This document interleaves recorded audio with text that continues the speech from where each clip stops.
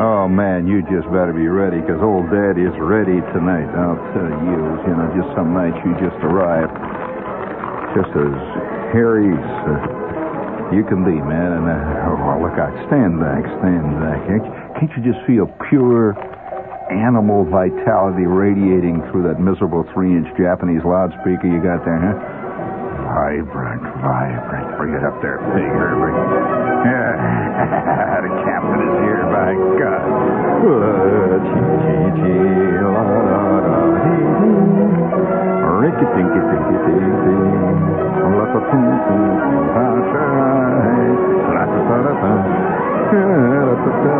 Oh, that's what summer does to you, I'll tell you. Oh, I'll tell you.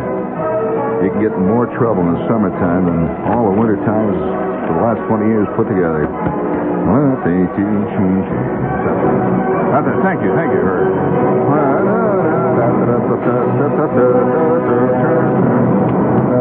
Hey, what is the date? Quick. 7th, huh? That's what I thought. This is a historic day. Yes, sir. On July the 7th, once when I was a kid, I remember it vividly because, your dates stick in your mind, man. Who can forget, it's on the tip of my tongue. Who can forget, some harbor, something day, who can forget Pearl Harbor Day? December 3rd, 1941. Who can forget it? I mean, there's certain dates that are just emblazoned on your mind. Like, for example, the year that 1496 is the year that Columbus discovered America. There are certain dates you cannot forget.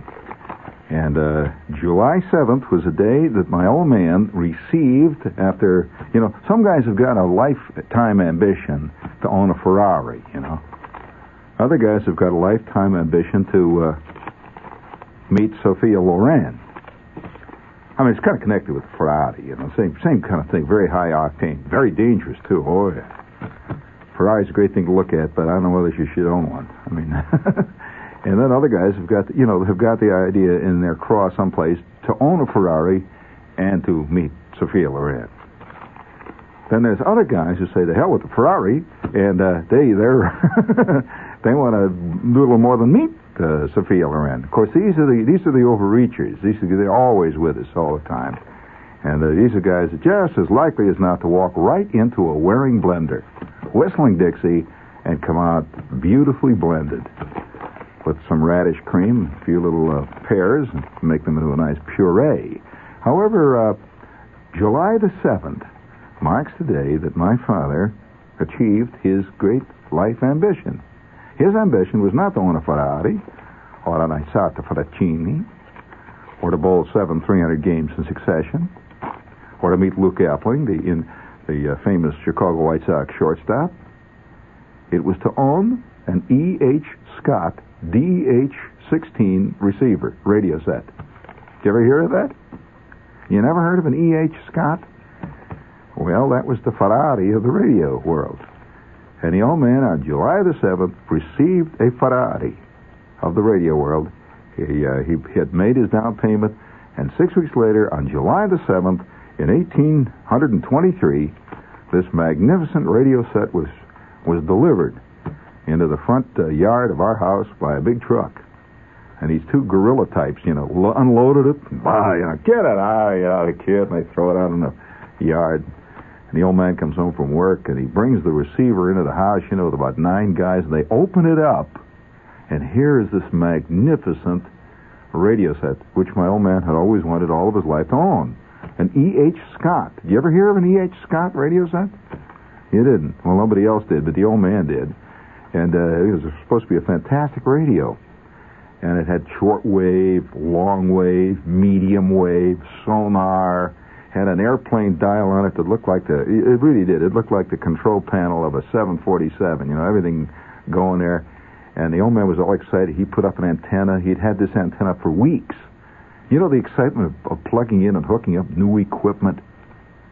Well, that often doesn't work out exactly the way you had thought it would. He plugged the thing in, And Mr. Selke and Heine Gertz and Zudok and the whole crowd were standing around. He fires this thing up, turns the switch on, and the lights light up, blue, green, purple, red for international shortwave, and they had one of these dials, with all these fantastic places marked on it. That all you can do is tune to that number and you get Reykjavik. They have a little, it says Madrid, it says Zamboanga at 21.7 meters. Places like, Madagascar, 8 different signals, come from Madagascar. He plugs it in, sits there, turns up the gain. Nothing. And after about 10 minutes, he's looking at it real discouraged, throwing all the knobs and reading the book. It starts to go, a deep, low, rich, 110 cycle, 60 cycle, 110 volt hum coming out of its 15-inch Jensen matching loudspeaker, which, by the way, was in the Notre Dame Cathedral highboy model cabinet. It's a fantastic cabinet. Had gargoyles all over it. You've seen these wild cabinets with doors that fold back and a whole bit. See? And when a 16-inch Jensen speaker is giving you 110 volt, 60 cycle hum, it can roughly be heard, believe me, in Olathe, Kansas. You could just feel it right down in your gut. And way in the background of that hum, you can hear a radio signal, faintly. It's going, oh no. Right from the instant, it ain't working. The old man flipped. He said words which even to this day I've not heard yet again. Oh, yeah, you guys think you've heard all the swear words? You have not. You have not. There are swear words that only the true artist in cursing knows. And the old man, of course, he was like the E-Power Biggs of the 4-letter word. He had a vocabulary, and what he had more than anything else was timing, Herb. He had timing and taste. He knew when to use a word, and the unused word is even more effective quite often than the used word. And he just sat there, and for about 5 minutes, Gertz, who was a magnificent dirty joke teller, and also a pretty good man with the 4-letter word, Gertz just stood there with his jaw hanging open. The old man just let it flow, like a rich, deep, a kind of molten lava river flow of human passion and anger, disgust, disappointment. And 2 days later, the E.H. Scott serviceman showed up. And the guy looked at the old man and says, "What's the matter?" And the old man says, "Oh." And he went on for about 5 minutes. The guy says, "Wait a minute, let's take a look here. Just a minute here." And, of course, by this time, everybody had been moved out of the house. The house was off limits to human beings. The old man, was staying up to 4 o'clock in the morning, turning this thing off and on, hoping he can catch it by surprise. If he catches it real quick, it'll work, see? But it didn't. In fact, the hum was getting louder, if anything. And, the old man's really bugged by this time. And all of us had been moved. We were moved to my grandmother's house. My brother and my kid brother were staying down at my grandmother's. My mother had moved to Cedar Lake, a summer cottage that she with Mrs. Selke, and get out of the house. And so the old man, on the third day, the serviceman arrived. He walked in, and we were back home. It was a visiting day, see. And the old man was bugged. He hadn't shaved in 3 days. He hadn't gone to work. His eyes were bloodshot. I mean, he was really in a bad way. You could see empty beer cans all over the kitchen, the whole bit, and he'd been sitting around in his underwear mad. You could see where he'd been eating spam out of a can. That's all mad. And, he gave up. Well, I just wonder how many guys have traumatic experiences with equipment they buy. Like all of your life, you hope you can buy this Maserati. And you get the Maserati, and it turns out it's got a transmission made out of spaghetti, or pasta, the differential. 5 minutes later, it's a $900 repair bill. And, makes that sound all the time, and the brakes chatter. Well, anyway, the serviceman walked in, and, of course, all of us were scared. We thought the old man would kill him, And very cool-looking guy, and he's got this big case full of stuff. You got a volt-ohm meter, that weighed 40 pounds. test prods. He had a signal generator. He had, all kinds of square wave generator, Hewlett-Packard. He had everything with him, And he had this cool look, and he walks in. He says, "What is the trouble?" And the old man says, "What is the trouble? What's the trouble? Turn that thing on. Just turn it on." And with that, the serviceman just goes over and he calmly switches the switch on. Starts to hum. He laughs. He says, "My God, why do they sell these to such stupid people?" And the old man, it's purple. And because the old man had created this myth around the house, he knew all about radio. There's a certain type of male who creates the myth around him that he's with it. He knows about cars. Take old Fred, and he'll look at the car for you when you're going to buy a used car. He'll look at it. You see him. They put the hood up. He walks around. He wiggles the air cleaner on the top, and looks down and says, "Oh yeah, it's a very good oil filter there." And he's pointing to the generator, that kind of thing. So anyway, the old man had created the atmosphere in the house. And he knew all about radio, see, and. This serviceman says, "Oh, gee," he says, they should send somebody out to install it for you." So he says, "Look," he said, "see, the cap of the 57 detector tube is off. Here, see this little cap that fits on the top? You just push it down, and it'll work fine. And the little cap on the top, the grid cap on it, he just reaches back there, and he just goes, boom! And instantly, in comes Rome, instantly. Instantly, 5,000 watts of audio come in, and we're getting direct from Sicilia, we're getting Palmero. And the old man flips, see. Of course, you see, it was a Pyrrhic victory. On the one hand, his Scott, which was the love of his life, was working. On the other hand, never again could he say around the house, just call me and I'll fix your radio for you. He was the laughing stock of the entire neighborhood. He didn't... But that Scott, July 7th, I remember it vividly. And I'll tell you what, tonight I'm going to ask a question. Does anybody know, and this is for pure sentimentality's sake, because there are 468 billion radios at this day and age that work better than the E.H. Scott of that period. But does anybody know where I can lay my hands on an old E.H. Scott, DX16 or DX10 or DX23? Does anybody know? In working condition. An old DX E.H. Scott. I will install it in my office. And every July 7th, say, I will turn it on. And we will listen to Palermo briefly. Yeah, thank you. Seriously, reset that. I'm going to use that. Reset that, Herb. This is WOR in New York. If you think you're listening to DX, forget it. It's just that we got a bad signal. This is WOR in New York. Old Fun City here. And we got to have a little bippy or two here. Do you have the... open the money sluice here. Here it comes down the mountainside. Rich and beautiful and green. Yeah. Hey, all you have to do to like it is try it. Hey, all you have to do to like it is try it.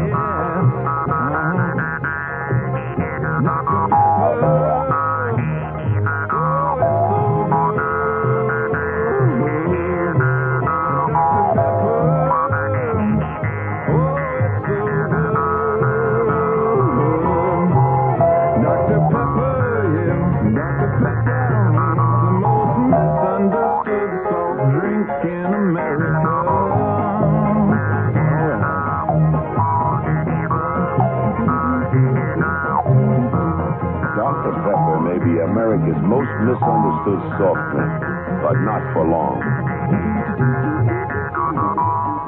Yeah. You like that, don't you, Herb? All right, let's have the next one on your little list here. Effective immediately, Ford's new Torino is up to $200 less than anything else its size. Take Ford's suggested retail price for its newest low-priced Torino and stack it up against the manufacturer's suggested retail price for a comparably equipped Chevelle. Torino is $112 less. put the same Torino smack up against Belvedere. Torino is $143 less on the same basis. And that same Torino is up to $200 less than anything else its size. But hold on a minute. Wasn't Torino voted Motor Trend magazine's Car of the Year against the same competition? You bet it was. Torino beat 'em on style and performance, and now Torino beats 'em on price.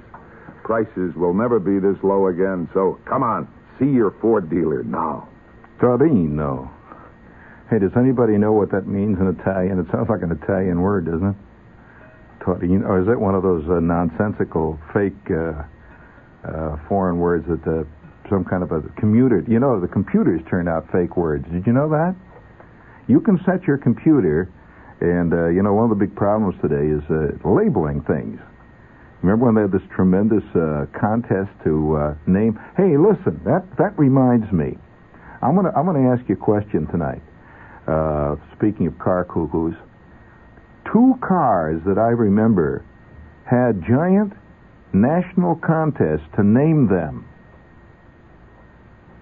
To name the car. In other words, there was a new car being brought out, and two of them that I remember had these enormous, national contests to name the car.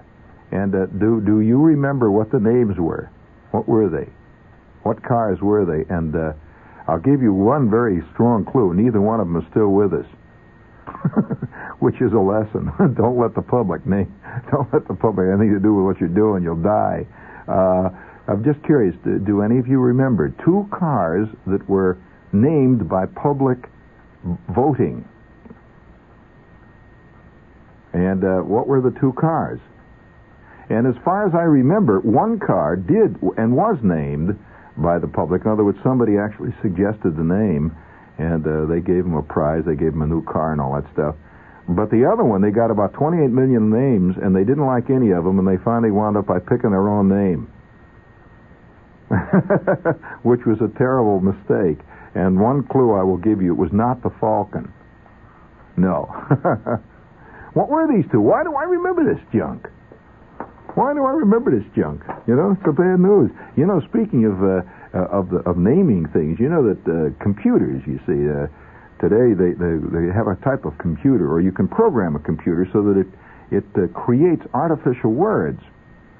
And drug companies, for example, they will have a new product coming up like Flamagen or something. Say, the Flamagen with DX9, the separate Flaganotu, and they'll feed all this jazz into it, and this thing will turn out like 2,500 fake words, like Clavanin, like Krypton D. It'll turn out great sounding names, thousands of them, and they're all fake names. They have nothing to do with anything real. And they're just artificially created words, and then they pick one of these, and that's the name of the new drug. Well, they also do this with cars. And that's why so many cars have these names, which don't really have any real meaning in languages, but they sound like they do. Torino. It's a great sounding name. But if you ask anybody what a Torino is, and where's a Torino, it may turn out to be a soup tureen or something. It has nothing to do with cars. But the machine that turned out this name just thought it would be a great name for a car, Camaro. You remember what the big excitement about Camaro? Well, you know what Camaro means. Camaro is a word. It's I'm not going to stir up the commotion again. But it had problems. Now listen. Speaking of the car and our time, I don't know whether this is a coincidence, but a couple of weeks ago, we talked about Bluebird. You remember? I'm one of the first guys who can't stand Bluebirds. Yeah, well, my mother had this record, see, and I think we're all the products of what we were. And don't think for any minute Shepard is sitting around here being nostalgic about when he was a kid. I just think that we are the products of what we were when we were a kid. I imagine the young Dick Nixon was exactly the way he is now. Yeah, I just see him, second man on the debating team. He's the one that compiles the dry facts. And the first man on the debating team was probably a real, flamboyant type, who later went in and became a pitchman on the boardwalk. But Dick Nixon, he was the anchor man, the really sound, solid, the kind of guy. He's always the one who says, all right, all you guys can go ahead and you can edit the literary magazine, all that stuff. But remember this: there's somebody has to do the thankless tasks, like going out and selling the ads. And I will sell the ads for the literary magazine.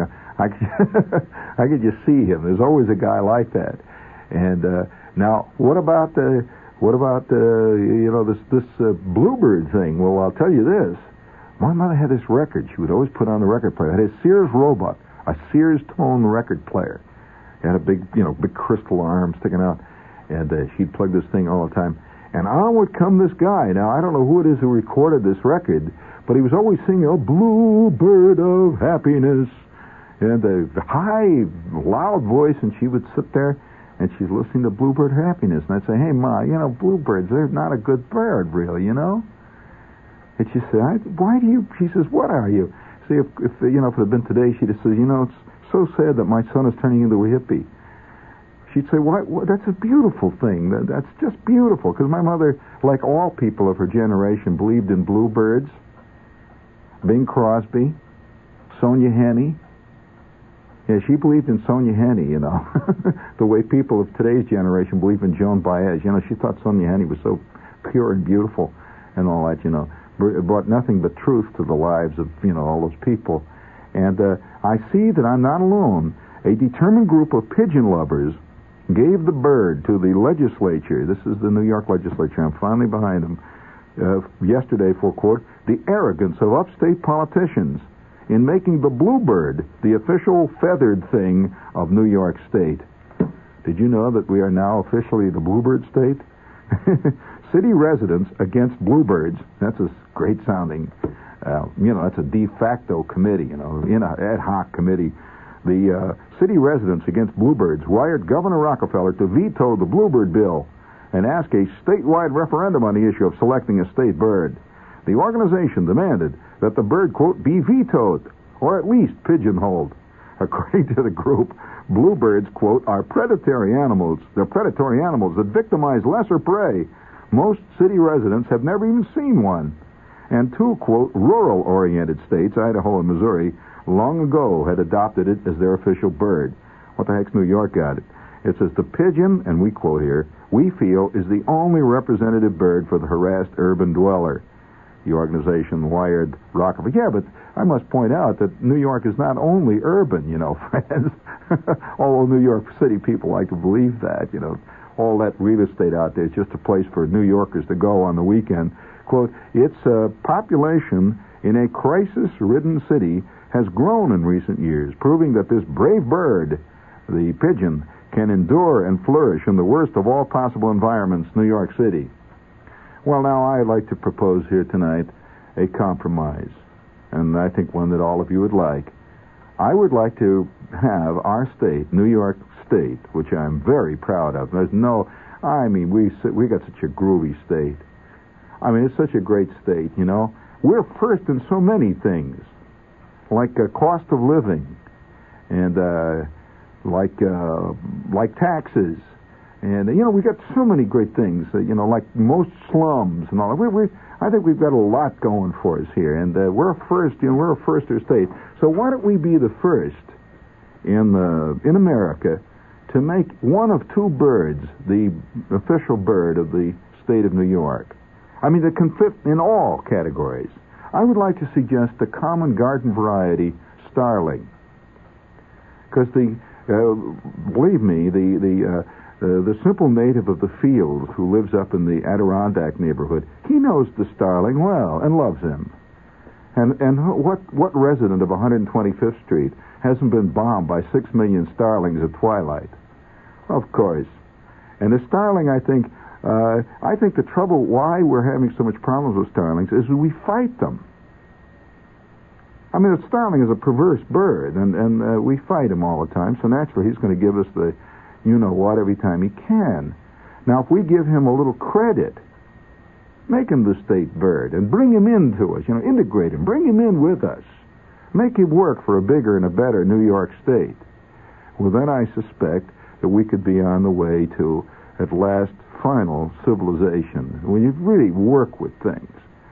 Now, the other bird that I briefly thought of, it was a little impractical, but I kind of thought we could really cause a lot of excitement if we made the vulture our national bird, or, our state bird. Because after all, New York is a state that leads in one quality, which all the other states just don't have, and it's chutzpah. I mean, and what bird has got more chutzpah than the vulture? He knows where it is. He doesn't. No sentiment about a vulture. He's a straightforward bird. You know where you stand. As a matter of fact, tonight I was listening to the ball game. Speaking of New York, and they're broadcasting from Baltimore. See, it's the Yankee game, and Phil Rizzuto was talking to Frank Messer or somebody. See, and he says, "Oh boy," he said, "Holy cow, is this town really hipped up for the man? It's like World Series here." He says, driving in, he said, "I hear all these guys on the radio putting the whammy on the Yankees." He says, they're going to try to beat us 4 straight or 3 straight. Wow, holy smokes. And with that, the other guy says, "Well, yeah, Phil, did you hear Jack Lacey, who used to be on New York radio? He's on here in Baltimore, and you should have heard him really giving the Yankees the business." And there's a pregnant pause, and Phil said, "Who?"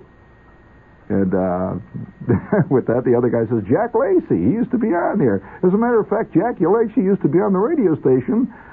He was on in the afternoon before the games that you played. He used to be on." "Oh," he says, "well, I know what's bugging him. He's been sent down to the minors. He's in Baltimore now."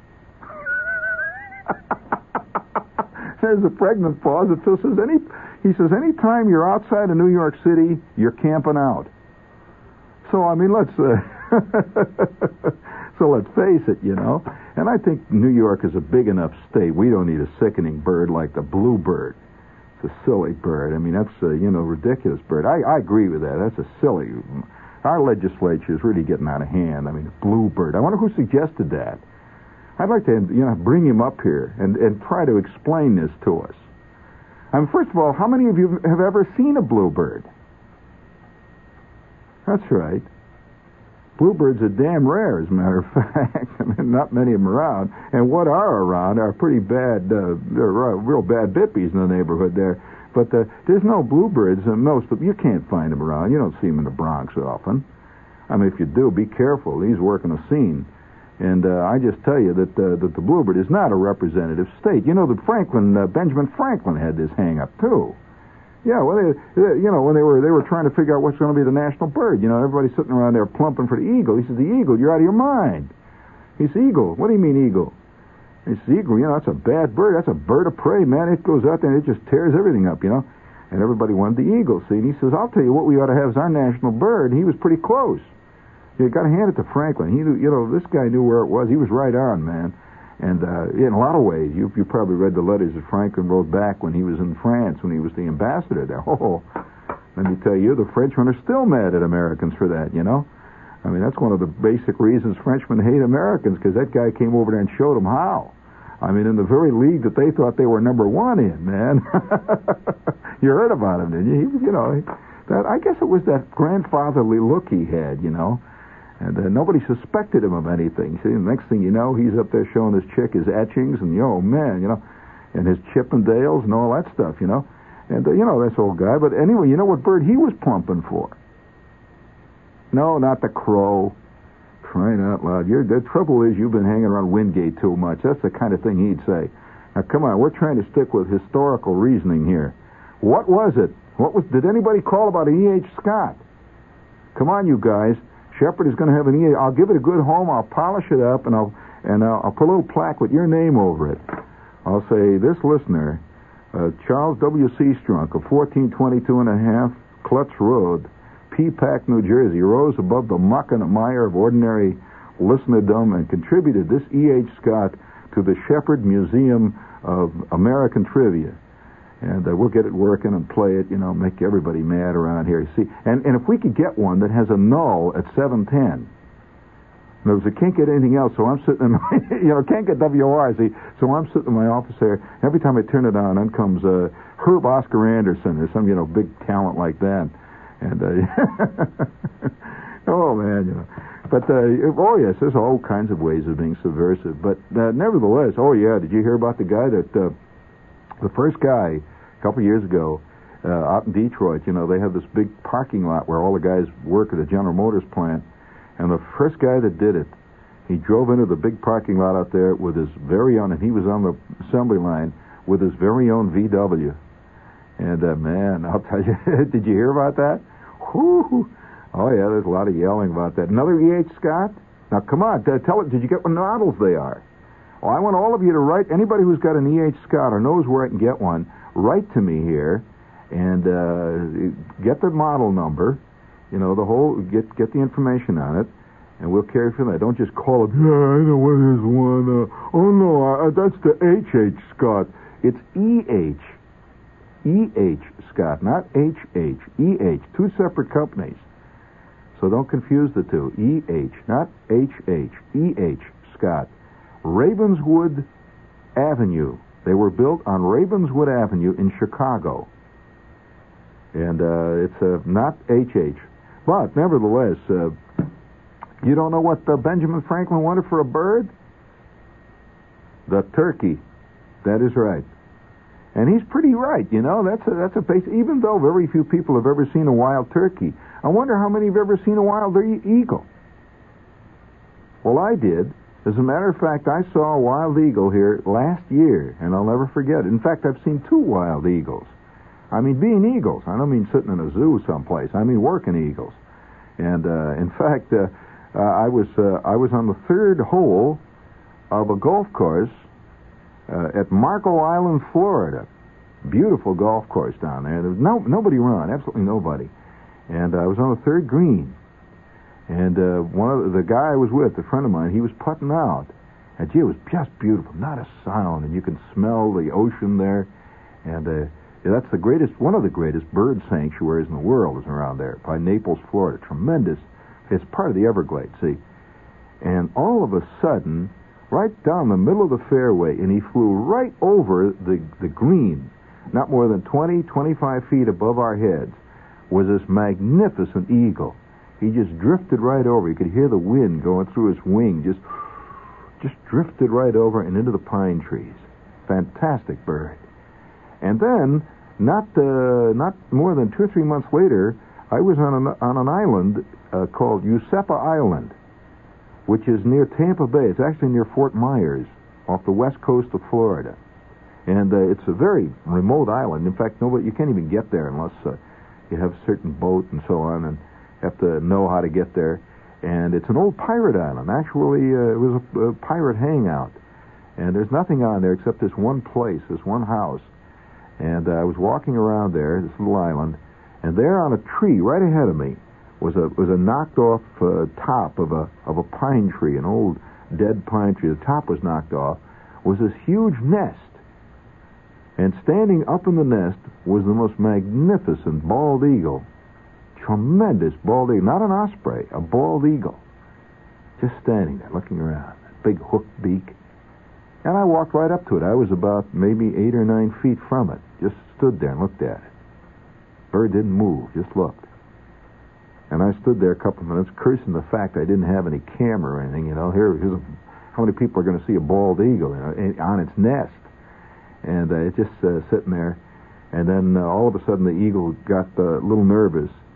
And there were clouds floating over this beautiful, idyllic day when all of a sudden he just took off, just tremendous flapping of wings, and he glided up. He just took off. They're got a heavy body for its wing spread. He has to take a lot of flapping to get up, And he got up, and once they get up, boy, they fly beautifully. They have this magnificent upturned wingtip. And he just sort of glided way down this hill. There was a hill that went down to a bay below. And there was a big sailboat in the bay down there.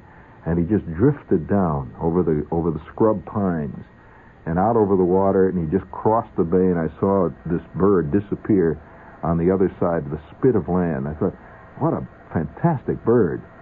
But it's certainly not a typical bird.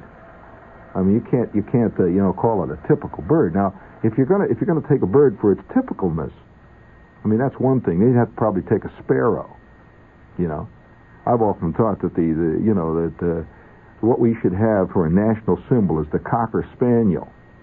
I mean, that's so American, weeping, always wants to be loved. And, that's so typical of Americans, it wants to be loved everywhere it goes, wags its tail all over the place, and you pet it on its head, and it wets on the floor and all that, This is a real American-type dog. On the other hand, I must say, though, I have to agree with them that the bluebird is not a good bird for the state of New York. Now, it may be all right for other states, but not New York. No. Quite possibly the electric eel might be a good animal. Have you ever thought of having a state animal? Certain states have an animal. How many of you can tell me what the state flower of New York is?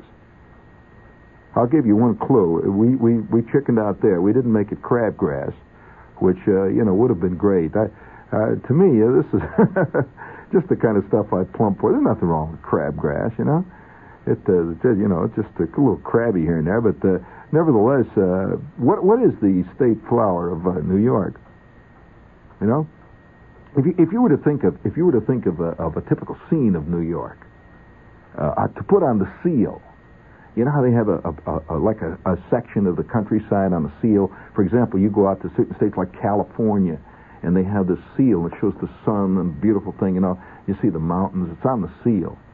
And what do you think the New York seal looks like? I'll tell you what we ought to have in bas relief, carved out of bronze. A scene at 527 on the Long Island Expressway. See, stretching into the distance. You see, this is it. And in the distance you have this symbolic cloud of smog drifting up. It's all carved out of beautiful bas relief, and underneath it has the New York State slogan, in hoc agricula conch, in est spittle lauc. And, it would be kind of beautiful and truthful. That's what we want to We want to start, have a little truth around here. By the way, you know what country has the absolute worst traffic jams? It is not New York.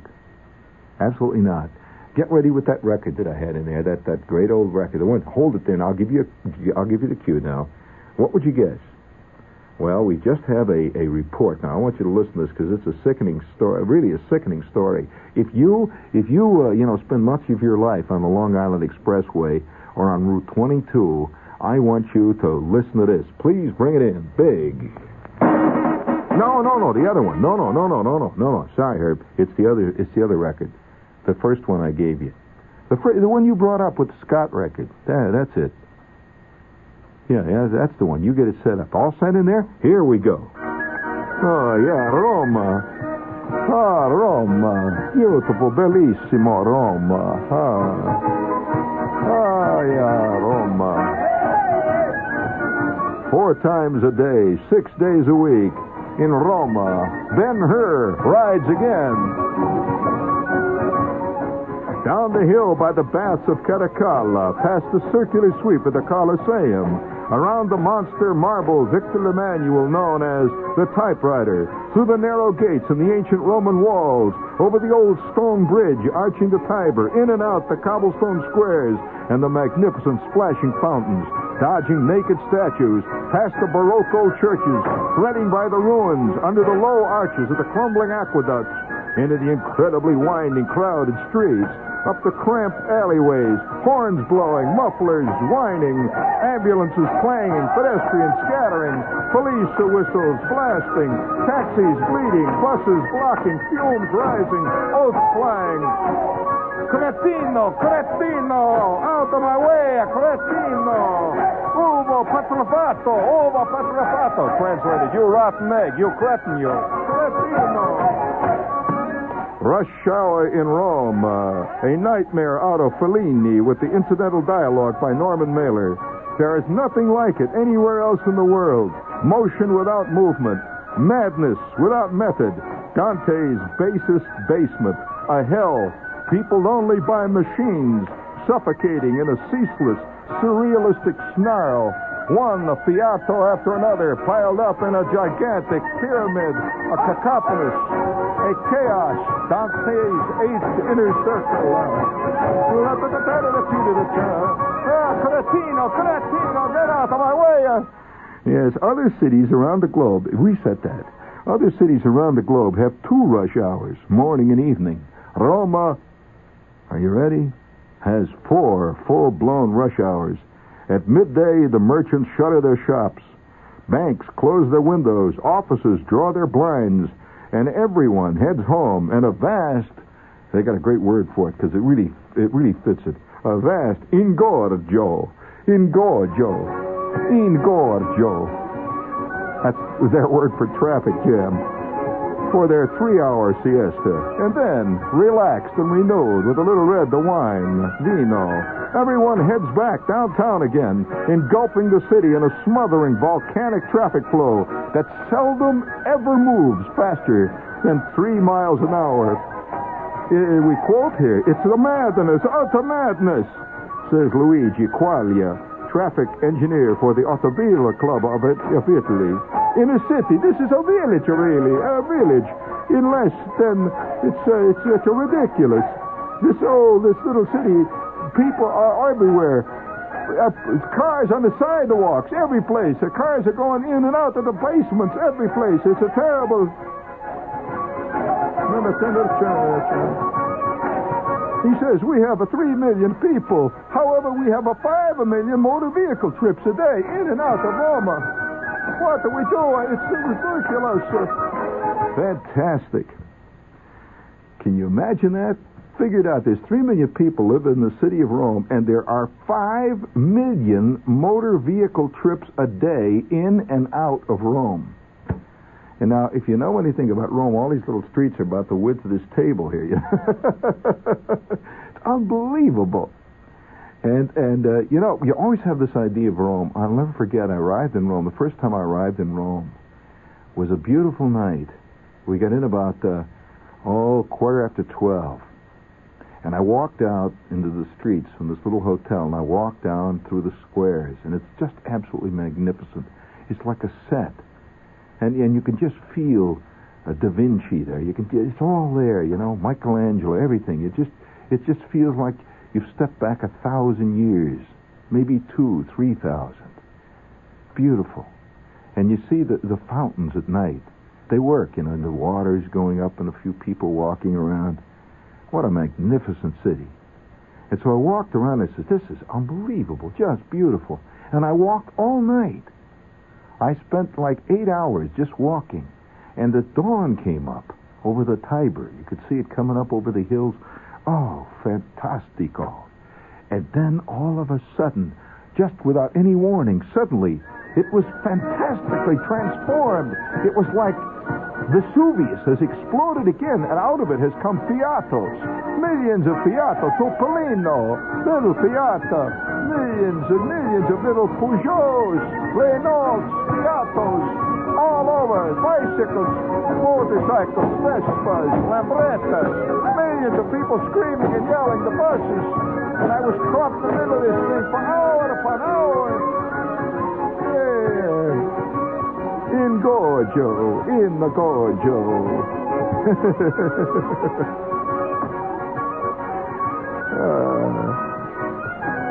I like that. Come on, let's keep playing that. Come on.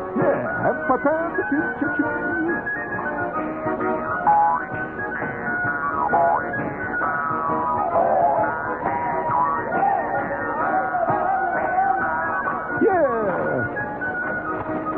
Siciliano. All right, bring it up, big head. Jump Oh, just be calm, friends.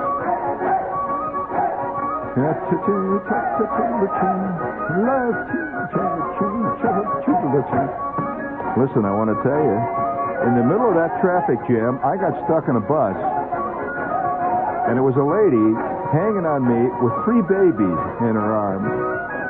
And we had gone 7 blocks, and we were so squashed together that by the end of the 5th block, she thought I was her husband. And she kept talking to me in Sicilian Italian and blowing garlic all over me. And, of course, you pick up Italian very quickly in Italy, you know. And I kept saying, buono, buono, buono, no, waving my hands, no, which is Italian for get off my back, baby. I don't have any time for this.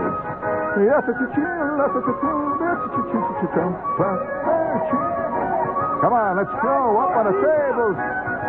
Vino.